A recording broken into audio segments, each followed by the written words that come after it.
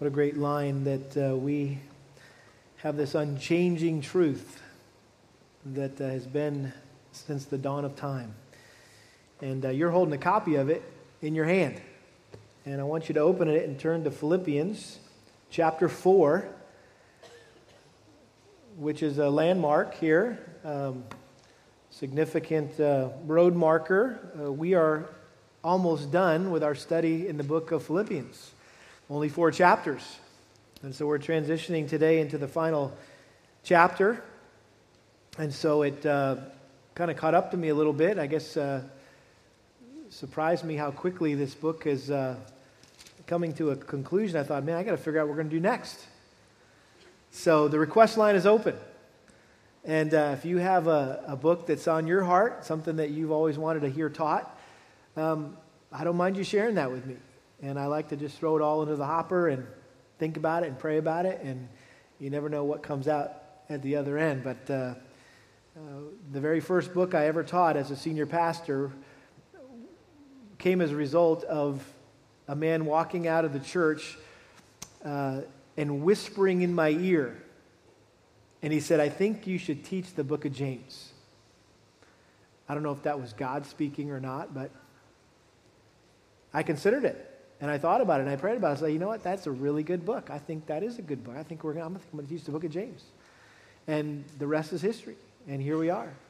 So you never know what the Lord's going to do. So the request line is open, but most importantly, please pray that God would give me wisdom and direction as I consider where we go in God's Word next on our Sunday morning time of exposition of His Word. And it's always exciting to see how He directs us as a church where He wants us to be. But we're here in Philippians, and the theme is, I guess we don't have our slide up there this morning. Maybe we can get that up there if that's even available. But hopefully you know the theme by now. It's Together for the Gospel. And joyfully partnering in the cause of Christ. That's the theme of the book of Philippians. And frankly, when I began to study this months ago, I didn't know that was the theme. I thought I already knew the theme. Something about joy and something about unity. But I never saw, I think, Philippians the way I do now after having studied it with you, that it's all about being together for the gospel. That this is an opportunity for us as a church, that we are a fellowship of the gospel, that we have the joy of partnering together in the cause of Christ. But I think we all know that fellowship, the fellowship of the gospel, is a very fragile thing. In fact, you may remember when I introduced this series months ago, I used the illustration of the Lord of the Rings and the fellowship of the ring, and that these people came together, and they were all different types of people from all different backgrounds, and you would think there's no way that these guys would get together about anything and be able to accomplish anything together because they were so different from one another, and yet they came together on this common quest, this common goal. And those of you that were the Lord of the Rings aficionados corrected me in that I didn't say the names exactly the way they're supposed to be pronounced and things like that. But I'll never forget one individual came out, and after I waxed eloquent about the Lord of the Rings and this fellowship of the ring and what a great example this is of the unity that we see in the book of Philippians, he just said, oh, by the way, Ken, you know that at the end they all separated and went their own way. And they all pursued this quest on their own. I'm like, I must have fell asleep in that part because I don't remember that. But I said, how interesting, because any sort of fellowship, whether it's the fellowship of the ring, fellowship of the gospel, is a fragile thing. And the law of entropy is not just true in the realm of science, where everything goes from a state of order and unity to disorder and disunity. It's the same in a church, that things trend towards disunity and disorder. And same thing in your marriage. If you're married, you know what that looks like, right? Everything starts in a very orderly, unified way, you know, that blissful day you got married, and then it seems like the law of entropy, it doesn't just affect the planets, right? It affects your marriage. And everything kind of goes from better to worse. And you got to work at it. You got to fight against that entropy. And so that is what we're going to see here in these first 3 verses of chapter 4, that this fellowship of the gospel, the church in Philippi, had a division in it. And Paul needed to address that division so that the church wouldn't splinter apart and everybody would go their own way and do their own thing. And so this is one of my favorite passages in Philippians, not just Philippians, but in the entire Bible, because I think it's so helpful, it's so practical what we can learn from this story of these 2 women. We know them as Euodia and Syntyche. Philippians chapter 4, verse 1, "Therefore, my beloved brethren, whom I long to see, my joy and crown, in this way stand firm in the Lord, my beloved. I urge Euodia and I urge Syntyche to live in harmony in the Lord. Indeed, true companion, I ask you also to help these women who have shared my struggle in the cause of the gospel, together with Clement and the rest of my fellow workers whose names are in the book of life." Father, I'm sure that none of us would want our names recorded in history, or particularly in your word, for all time, as having been one that was not honoring to you in some way. And yet we have these 2 ladies' names mentioned here in this letter, and so this must have been a big deal. And I pray you'd help us to get our minds around what was going on here, and not so much what was going on as what we can learn from what Paul said to these dear saints about how to get along with each other. And so I pray your Spirit would grant us understanding of this text and also application of this text, so that this church and the marriages that are represented and the families that are represented here, we could truly say that we're one mind, one heart, striving together for the work of the gospel, and there would be no situation that is unresolvable or irreconcilable. We pray for your glory in Jesus' name. Amen. Well, disunity and disharmony is one of the most common problems that churches face, and I would add it's also one of the most deadly. Because disunity and disharmony act like a cancer that eats away at a church, and if left unchecked, it'll eventually kill it. And like cancer in the body, disunity and disharmony in a church starts with small disagreements. And again, we're called the body of Christ, right? And so a small disagreement breaks out in the body amongst its members. And these disagreements turn into divisions when people begin to take sides, and everyone who agrees with one another groups together against those who disagree with them. And when this happens, the growth of the body is hindered and its testimony to the world is weakened. And in some extreme cases, the fighting becomes so intense between the divisions that the church splits apart and each group goes their separate way and does their own thing. And in these final stages, I think the church is destroyed. But what's even more tragic is God is dishonored. And that's Satan's strategy. It's always been that from day one. To dishonor God by destroying His church.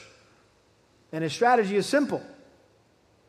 Divide and conquer.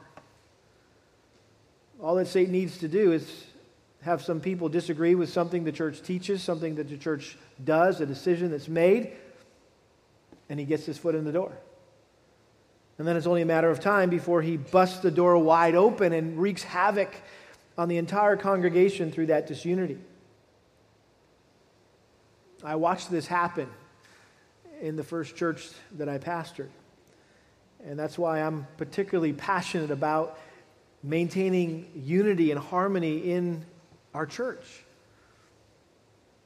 Paul was equally, if not more, passionate about maintaining unity and harmony within the churches that he planted and then the churches he shepherded, and he regularly addressed this subject of unity in his letters, and at points he even confronted specific situations in churches where disunity and dissension existed. Let me show you a few examples. 1 Corinthians chapter 1, right out of the gate, Paul has to confront the church in Corinth. In 1 Corinthians chapter 1, verse 10, he says, "Now I exhort you, brethren, by the name of our Lord Jesus Christ, that you all agree and that there be no divisions among you, but that you be made complete in the same mind and in the same judgment. For I have been informed concerning you, my brethren, by Chloe's people, that there are quarrels among you. No, I mean this, that each one of you is saying, I am of Paul, and I am of Apollos, and I am of Cephas or Peter. And then the most spiritual people of the group are saying, well, I'm of Christ." And so Paul confronts this right out of the gate. And in his letter to the Romans, just look maybe to the page to the left, Romans chapter 16. Romans chapter 16, verses 17 and 18. "Now I urge you, brethren, keep your eye on those who cause dissensions and hindrances contrary to the teaching which you learned, and turn away from them. For such men are slaves, not of our Lord Christ, but of their own appetites, and by their smooth and flattering speech they deceive the hearts of the unsuspecting." Turn over to the book of Ephesians. Paul wrote this letter to the church in Ephesus at the same time he wrote the letter to the Philippians, and apparently there was some similar challenges in that church. Paul addresses the importance of unity here in Ephesians chapter 4.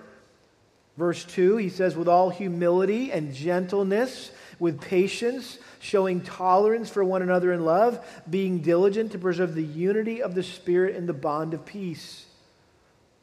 So Paul listed some character qualities, some attributes that are necessary to maintain unity within the church. There needs to be humility, there needs to be gentleness, there needs to be patience, there needs to be a tolerance, there needs to be love, and there needs to be a people that are committed, they're diligent, they work hard at preserving the unity that the Spirit has blessed us with as a church.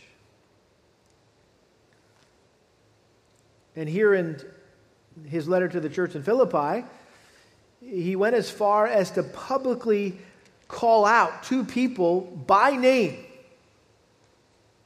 whose falling out with one another apparently was common knowledge. And I would trust Paul's wisdom and graciousness and dignity that he would have never called out these women by name in a letter that was going to be publicly read to the entire church unless this was necessary. And I think this is a good principle to remember, that private sin should be dealt with privately and public sin should be dealt with publicly.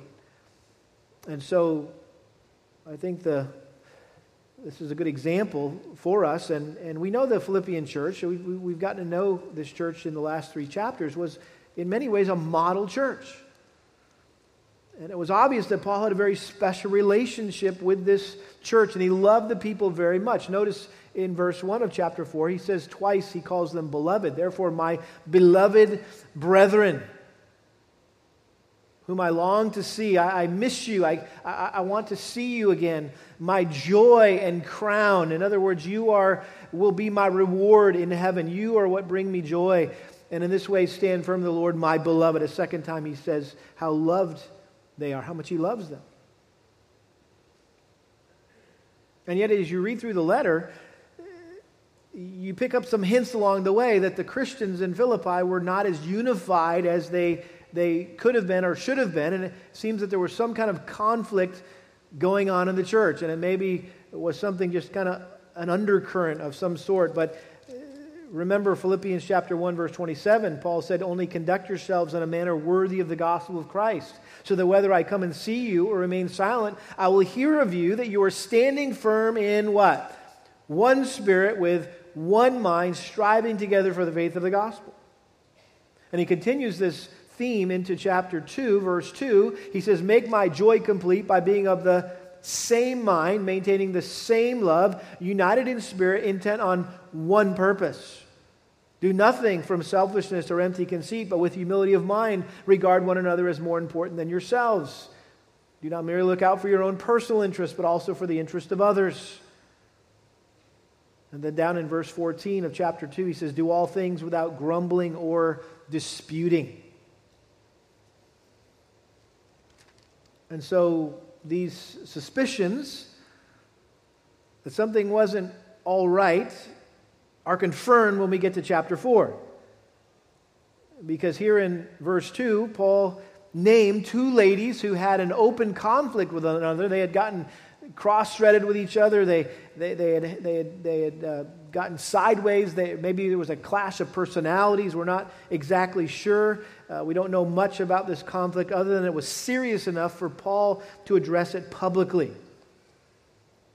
And apparently these two ladies were prominent members in the Philippian church. Everyone knew who they were, and they either had a personal conflict or maybe they were the leaders of two opposing factions in the church. And yet notice how there was no doubt in Paul's mind that these ladies were genuinely saved, that they were true Christians. He calls them not just fellow workers, but he says whose names are in the book of life. In other words, I'm not doubting your salvation. I'm not questioning whether or not you're truly saved. No, I know that these women's names are in the book of life. They're my sisters in Christ.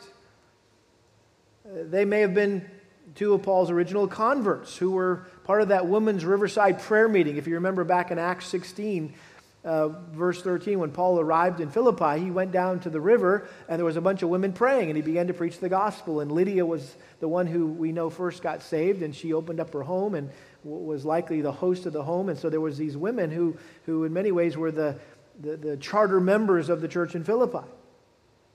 And notice also in verse 3, he considered them to be co-laborers in the cause of Christ. Indeed, true companion, I ask you also to help these women who have shared my struggle in the cause of the gospel, together with Clement also and the rest of my fellow workers.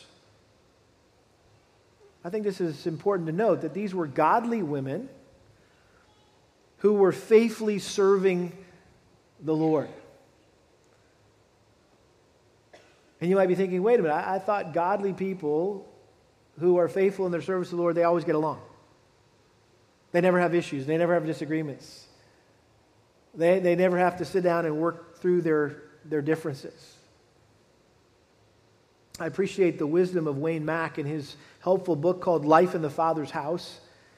He says this, quote, conflict and contention can occur between any two Christians even if they've been committed to Christ and serving Him for many years. Also, disunity and dissension can happen in any church body, no matter how faithful that church has been in the past. In fact, church splits sometimes begin with fights between those who formerly worked together in the body when it was growing and otherwise successful. He asks the question, how does this happen? The answer, he says, is a failure to resolve interpersonal conflicts biblically. He goes on to say, if we want to avoid such disunity in the church, it will be helpful for us to understand how the normal flow of human relationships can turn into a flood of seemingly irreparable discord. Some form of conflict is inevitable in any relationship involving two sinful people, but a proper approach to that difficulty will resolve it and bring the parties closer together. If an initial conflict is not handled properly, however, the problem will begin snowballing and eventually lead to an avalanche of disharmony. I think it's a very accurate description of what happens in a lot of relationships. When an initial conflict is not resolved biblically, the problem snowballs. You get the picture of a snowball going down a hill and getting bigger and bigger and bigger and bigger and bigger and into what Mack refers to as a seemingly irreparable discord. And I've seen this countless times in marriage counseling where I'm sitting with a couple that's been married for many years, oftentimes. It really doesn't matter if it's only been a year or it's been 25 years. It's oftentimes the same problem, is that a few small offenses, just small, minor offenses, that are not resolved biblically end up leading a couple to a place where they honestly think they have irreconcilable differences. And they're sitting there going, we're done. And you begin to get historical a little bit and say, well, tell me a little bit about how you guys resolve conflict. And so maybe the husband is rushing out the door to work one morning and he is just kind of curt with his wife and speaks a harsh word to her, and it hurts her feelings, and he goes off to work and he never apologizes, he never seeks forgiveness, and the wife is stewing on that all day, and the man comes home and they never talk about it. He never admits that he talked to her in the wrong way, and she never tells him, hey, that really hurt me, and so they just kind of go on, and you put a few of those days and mornings and evenings together, and or maybe the husband's desiring to be intimate with his wife and she pushes him away, and he gets bitter in his heart, and they don't talk about it. They don't try to resolve it. They don't pray about it. And if you put a few weeks of that, a few months of that, a few years of that together, and you have irreconcilable differences, or so you think. And I think it's very natural to think at that point it's too late to try to resolve the conflict. It's too far gone. The damage has already been done. There's nothing that you or I can do to diffuse the problem. Well, I disagree. I think there is something you can do about it. You can follow the directions that Paul gave Euodia and Syntyche. Because what we have before us here is a divinely inspired resolution manual, if you will. This is biblical conflict resolution 101. Because in this passage, Paul lays out here 5 directions for diffusing disunity among church members. And it's, again, not just limited to the church. I think these 5 directions can be used to resolve conflict in any relationship and in any situation, whether it's a husband and wife, it's a parent or child, it's a brother or sister, boss, employee, 2 friends, 2 factions of the church, you name it, you put it in there, and I think this will work. And if you carefully follow these directions that Paul outlined here, you will be able to diffuse the ticking time bomb that threatens to blow up your marriage or your family or your workplace or some friendship or your church. We've all seen that scene in a movie, right, where some madman has launched some bomb. He set some ticking time bomb, and the good guys come along and they've done away with the bad guy, but now they got to deal with the bomb. And so they're there and they're sweating, and they've got their little clippers, and they're looking at all these different color wires, and the clock's counting down, and the music is tense, and somebody gets out the instruction manual, say, okay, find the green wire, cut that wire. Okay, second, find the yellow wire, cut that wire. Okay, now third step, take those 2 wires and tie them together, and right, there's some instructions, and all of a sudden at the very last minute, the timer stops and the world is saved. They dismantled this bomb in the nick of time. Well, listen, the devil is setting bombs all over the place all the time, in our marriages, in our families, in workplaces, in churches. And we need to know how to dismantle the devil's time bombs. And we do that by carefully following these specific directions. What are they? Well, number one, don't ever run away from conflict. Don't ever run away from conflict. Notice the main verb in verse 1 is stand firm in the Lord. Therefore, my beloved brethren, whom I long to see, my joy and my crown, in this way, stand firm in the Lord, my beloved. That means to remain resolute and stable in the face of a trial or temptation. Don't waver. Don't shrink back. Don't crack or crumble under the pressure. Hang in there. Don't quit. This is one of Paul's favorite words, which he has already used once in this letter. It's the same word he used back in Philippians chapter 1, verse 27, which gives me helps me make a connection here that what he was getting at, what he was hinting at in Philippians 1:27, when he talks about being one mind, or he says, so that I will hear you, that you are standing firm in one spirit, one mind, striving together for the faith of the gospel. He's making a connection here with Euodia and Syntyche. In Philippians 4, he uses the same word, stand firm in the Lord. We're probably most familiar with Ephesians chapter 6, where he uses this word, stand firm, in the section about the armor of God. Ephesians chapter 6, verse 10. Finally, be strong in the Lord and in the strength of his might. Put on the full armor of God so that you'll be able to stand firm against the schemes of the devil. He talks about our struggle not being against flesh and blood, but against rulers and against powers, against world forces of this darkness, the devil, essentially, and his minions. Verse 13, therefore take up the full armor of God so that you'll be able to resist in the evil day, and having done everything to stand firm. And once again he says stand firm, and then he goes on to describe the armor that he provides us. So this is a military word that depicts a soldier standing at his post in the midst of a raging battle. And so and by the way, that describes some of our houses sometimes, right? Our homes. It feels like a raging battle. There's bullets flying and bombs are exploding, and you feel like you're surrounded on all sides. And right? Have you ever felt that way in your own home? Having a conflict with your spouse or your kids or your parents or your brother, your sister? And what is he saying here? Well, when you feel that way, there may not be literal bullets flying around or literal bombs going off, but nevertheless, don't panic, don't be afraid, and definitely don't run away. Stand courageously in the power and the strength that the Lord provides us. God doesn't give us armor to retreat. And I think that's our knee-jerk reaction when we get into some conflict is what happens. Somebody gets up and walks off. Right? Or is that just in our house? Oh yeah, it's just in our house, right? But it's true. You get going and somebody just finally says, that's it, I'm done. And you retreat, you leave. And so what is the point here? Well, we need to understand that conflict is inevitable.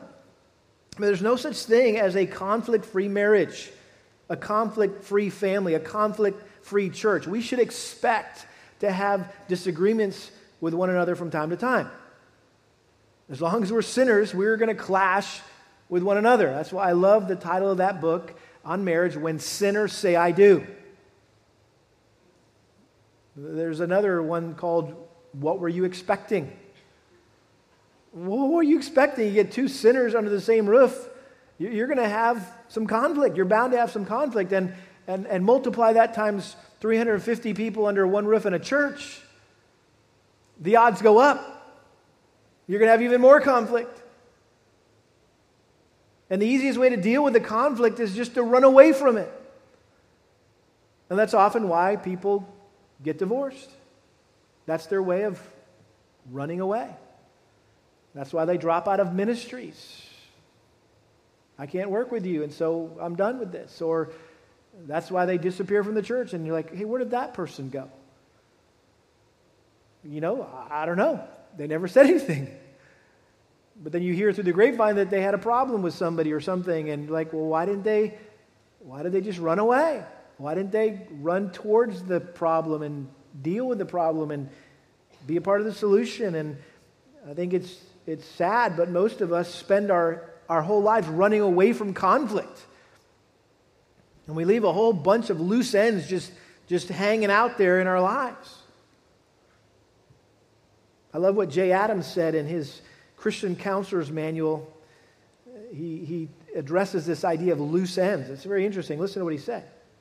He said, quote, one of the greatest difficulties between husbands and wives, parents and children, and various members of a congregation who have had poor interpersonal relationships is the problem of loose ends. Loose ends are those interpersonal problems between Christians that remain unresolved. Problems between Christians should not continue unresolved. When they do, strength is sapped from the congregation and members work at cross purposes. Unresolved problems hurt everyone and dishonor Christ's name. There is no place, therefore, for such loose ends in the church. God does not allow for loose ends. Rather, he insists that every personal difficulty that arises must be settled. Whatever comes between Christians must be removed. Every difference must be cleared up by reconciliation. I believe that. That's, I think, part of what it means to be diligent, to preserve the unity of the Spirit and the bond of peace. And we know what Matthew chapter 5, verse 23 says, right? When you're bringing your offering before the Lord, you're coming to church, you're ready to worship the Lord, and you hear or you know that someone has something against you. Maybe you didn't even realize it. And maybe it's not even legitimate, but somebody is offended. Somebody feels like you've sinned against them or hurt them in some way. You hear of that or you know of that. What does it say you're supposed to do? They're just being big babies. They'll get over it. If they have a problem, they need to come to me. I don't need to go to them. No, what does it say? Leave your offering there and go make that right. How can you have fellowship with the Lord if you're out of fellowship with one of your brothers and sisters in Christ? The other side of the coin is Matthew 18, verse 15 says, if your brother sins, implied, sins against you, what are you supposed to do? Wait for him to come to you and admit that he's wronged you, and so you sit around for days, weeks, months, maybe even years for your father or your mother or your spouse or somebody to come and say they're sorry and ask you to forgive them? No. You go to them, it says. If your brother sins, go to them and seek to restore them. And so either way, whether you've sinned against someone or they've sinned against you, or even you've offended somebody or they've offended you, either way, you have the responsibility to go. It's never right to run away or to sit and wait for the other person to come to us. We should run toward the conflict, and ideally, we should meet each other on the way. If everybody's doing what they're supposed to be doing, right? I sinned against that person. Maybe I didn't even realize I did. They're over there waiting for me. No, they're coming to me to confront me, to restore me, and I'm going to them because I heard they were hurt, so I'm going to them, and we meet halfway. And guess what? The problem is halfway solved at that point. Because you're proving that you are godly and you're seeking to resolve the conflict biblically. You're doing your part. And so there needs to be a commitment, a heart commitment to pursue biblical reconciliation. We must be committed to do whatever it takes to tie up all the loose ends in our lives. So that's the first direction.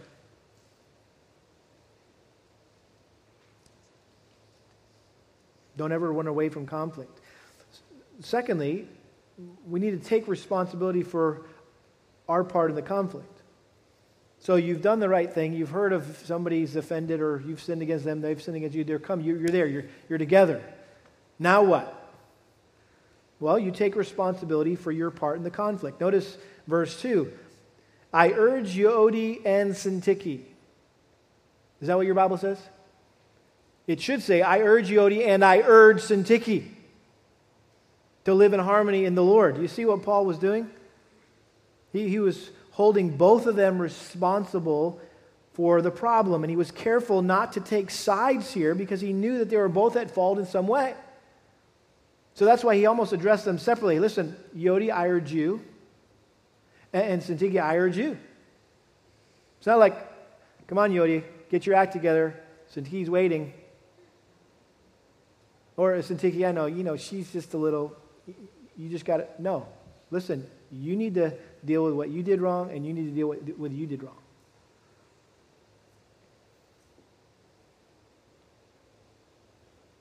Now, this is easier said than done, because whenever we have a conflict with someone, it's a whole lot easier to see what they're doing wrong, or what they did wrong, than what we're doing wrong, or what we did wrong. Is that true, or is that just me? I mean, it's always that way, right? It's far more difficult to see what we are doing wrong. And why? Because we are experts at blame shifting. We are professional finger pointers. We learned it from Adam and Eve in the garden.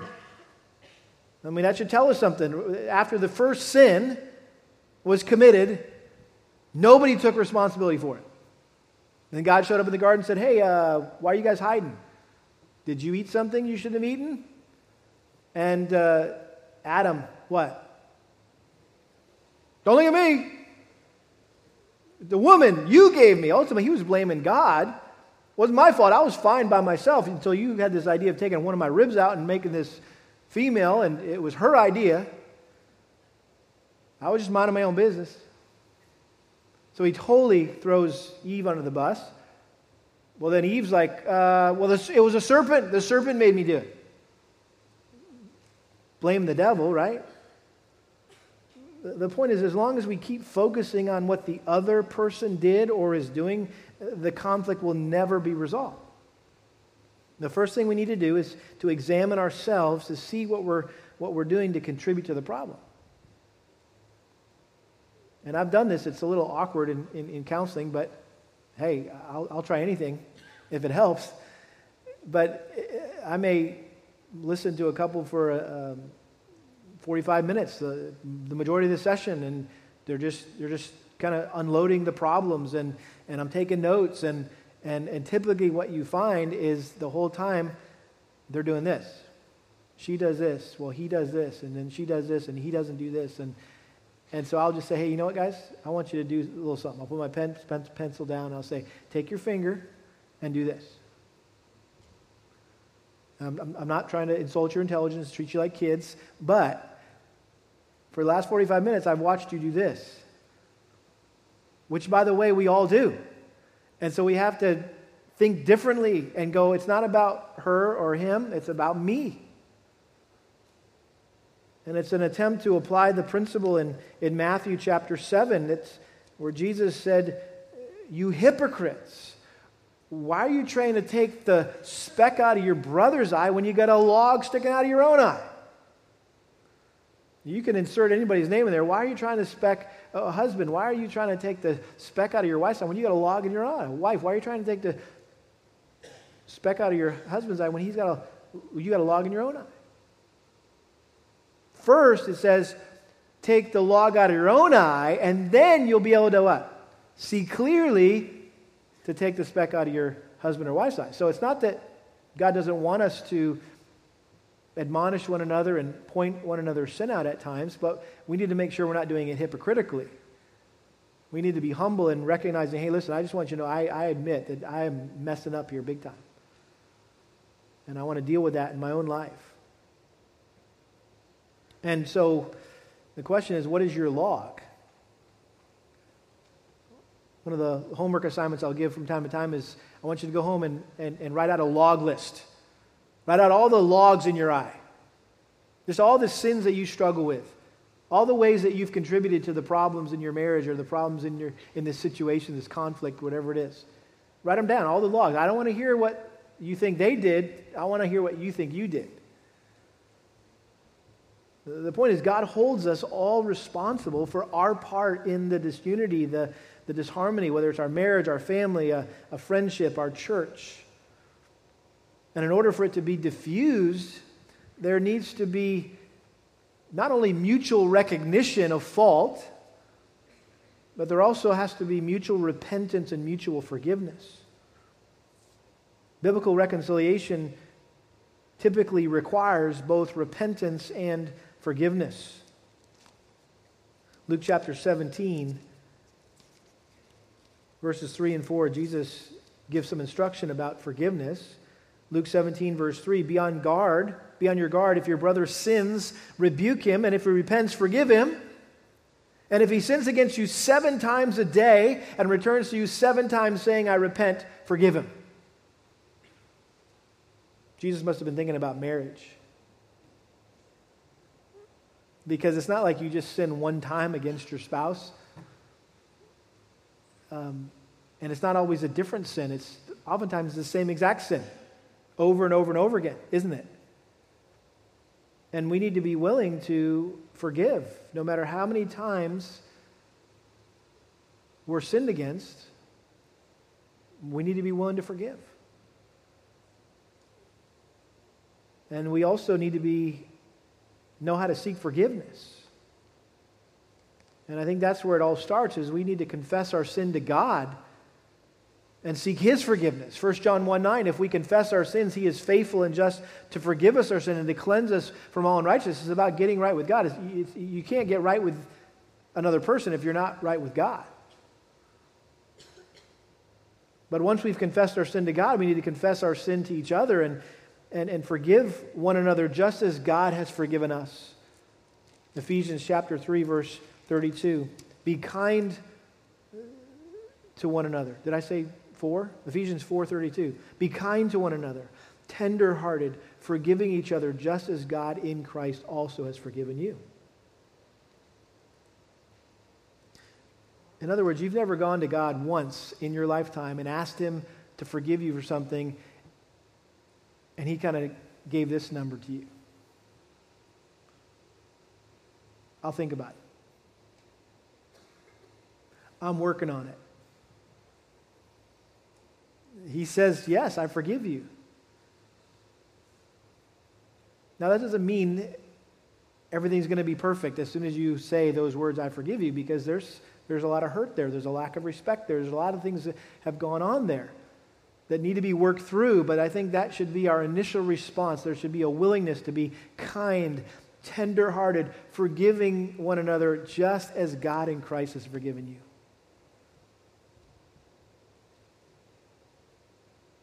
And I think what this means is we need to develop the difficult habit of saying, you ready? I was wrong. Would you please forgive me?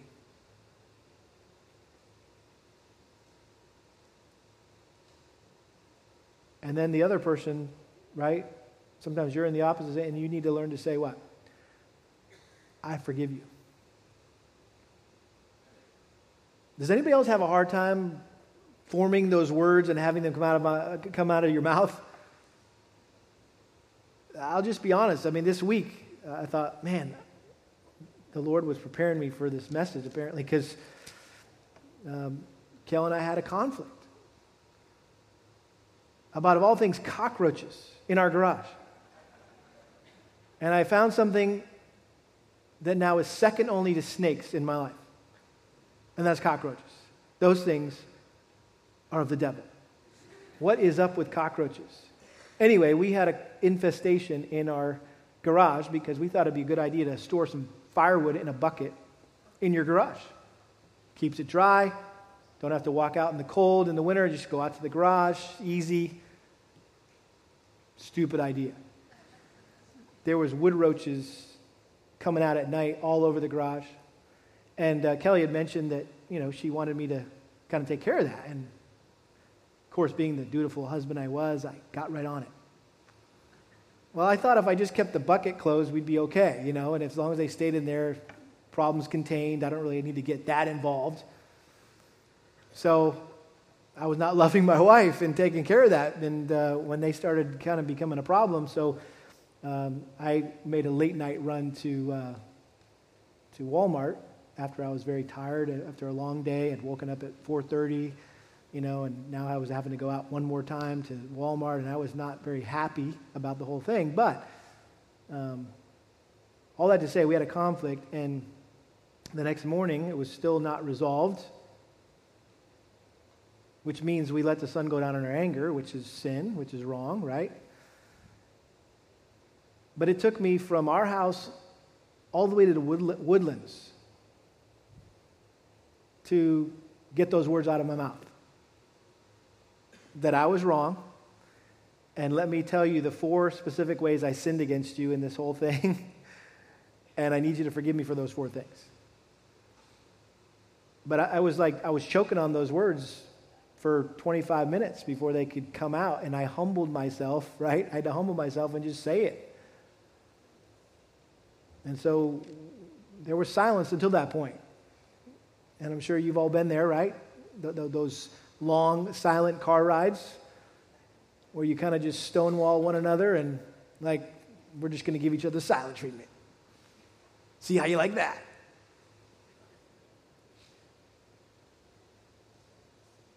The best marriage counsel we ever got is a guy who looked at us and he said, guys, the key to a good marriage is two good forgivers. Because you're going to sin a lot against each other. And so you got to know how to forgive. And so the second thing we need to do here is to diffuse disunity, is to admit how we've sinned and seek forgiveness and offer forgiveness. Yes, I forgive you. And move on.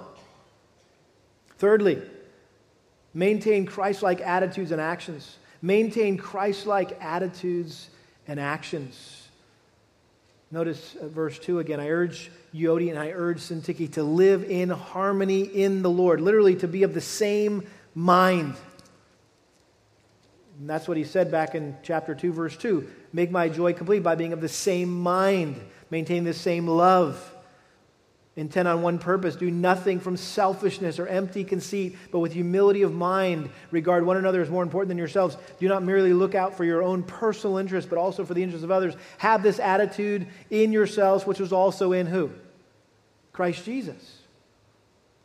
So he's essentially saying, don't just have the same mind. I want you to have the mind of Christ, who was completely humble and completely selfless. Because as we learned back in Philippians 2, what causes disunity is one of two things: selfishness or pride. And so whenever you have a conflict going on, I guarantee you could diagnose it in a second. Somebody or both of you are being either selfish or prideful or both. That's what it always is. And if you're not quite sure what to begin confessing, start there. You know what, I'm being selfish right now. Or, hey, I'm being prideful right now.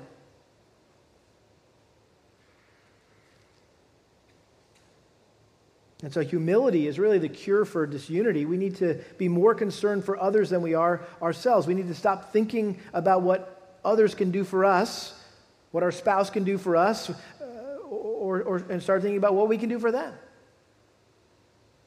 And that's exactly what Jesus did to resolve the conflict between us and God.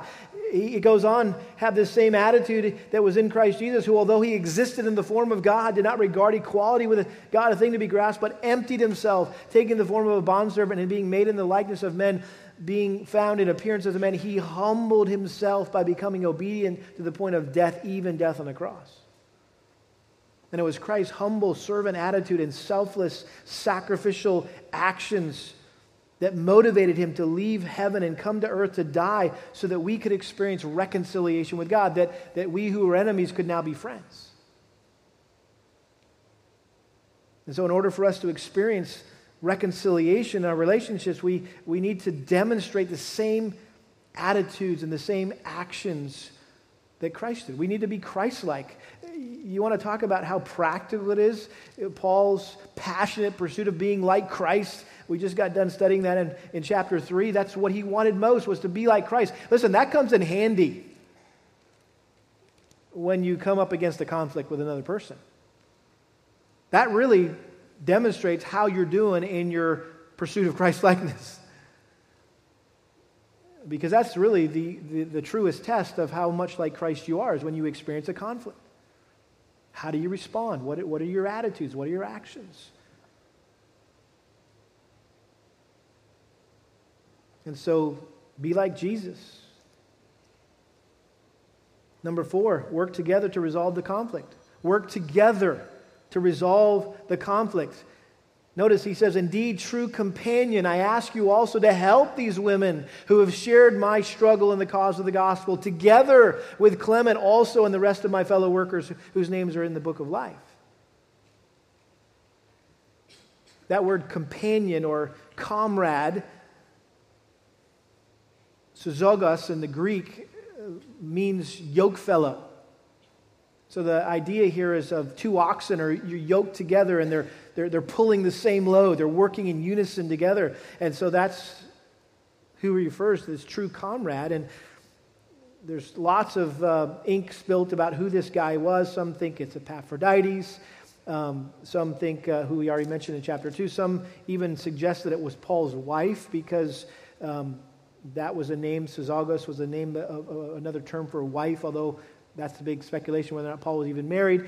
I think it's most likely that this was a name of a man in the church. This was a proper name, Syzagos, possibly one of the elders. He addressed the elders in chapter 1, verse 1, to all the saints in Christ Jesus who were in Philippi, including the overseers and deacons. It's likely this was one of the leaders of the church. Paul was appealing to him to live up to his name. Hey, you're a yoke fellow. You know what that's all about. Ox working together, pulling in unison. Hey, live up to your name. Help these women. Come alongside these women and help them reconcile their differences. And apparently, Euodia and Syntyche had not asked anyone to help them resolve this difficult situation. And sometimes it's good to ask for help, the help of a third party to resolve a conflict. There's times when you might reach an impasse and you're really at a loss as to what to do, and it would be wise to seek out a mediator,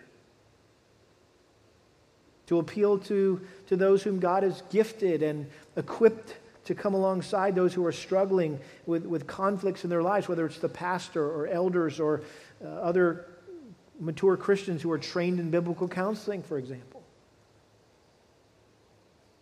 In fact, the Bible says that all of us have the ability and the responsibility to come alongside one another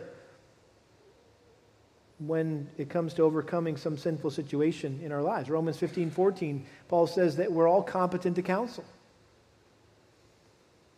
1 Thessalonians 5:14, Paul addressed everyone in the church, and he said this: we urge you, brethren, admonish the unruly, encourage the faint-hearted, help the weak, be patient with everyone.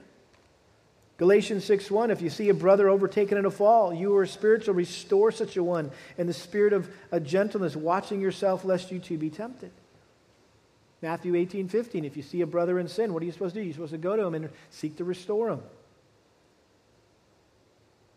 Sadly, a lot of churches don't do that. They don't practice, you can call it church discipline. It's the God-ordained process of restoration. Going out after a lost sheep and bringing them back to the fold. I think there's this mentality that, man, that just sounds harsh. It's too difficult, or, you know what, I've just never seen that done before. And so churches are disobeying the clear teaching of the Bible. They're not utilizing one of the means that God has given the church to help people resolve conflict and overcome sin in their lives. And so I think the result is churches filled with a bunch of unresolved conflict, unresolved problems, a bunch of loose ends blowing around in the breeze. Which makes for awkwardness in the church, by the way. When stuff doesn't get resolved, it's just awkward. It's weird. It's like, oh, here they come. I'm going to go this way. I'm going to go hide in the bush somewhere. They might not see me. I'm going to go the opposite. You know, that's just wrong. That should not be the way brothers and sisters in Christ interact. That's not what God intended for us. And so if any of us are ever aware of somebody stirring up strife or spreading dissension, which, by the way, Proverbs says that's one of the things that God hates, those who spread dissension amongst the brethren. If you see anyone or hear of anyone or experience anyone spreading dissension by their words, their actions, then all of us have an obligation to gently and humbly confront them and lovingly seek to restore them to fellowship with God and the church and anyone else that maybe they got sideways with.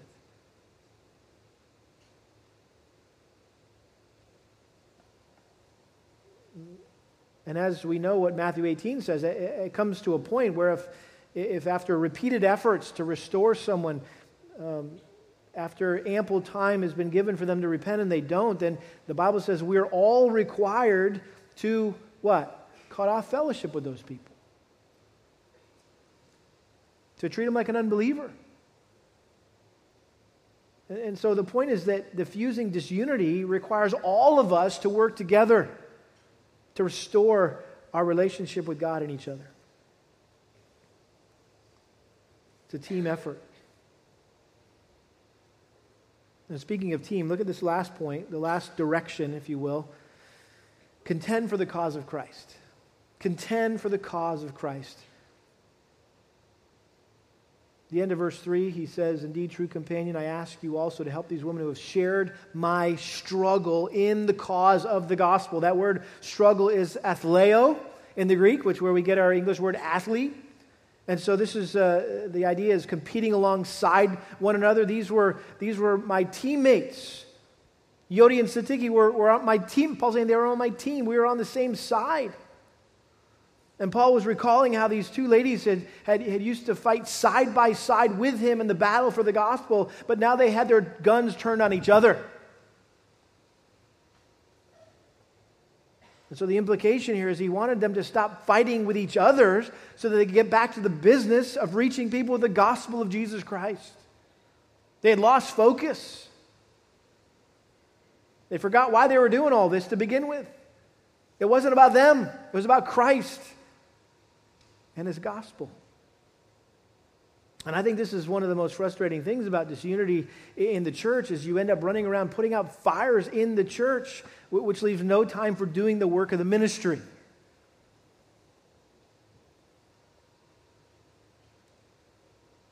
And as we Christians sit around fighting with each other, there are souls all around us that are dying and going to hell.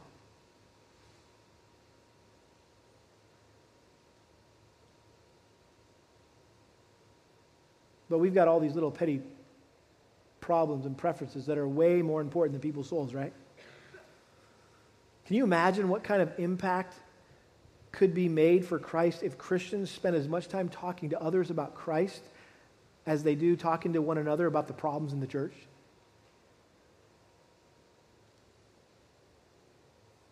Paul longed for this church to be one mind, one heart, striving together for the gospel.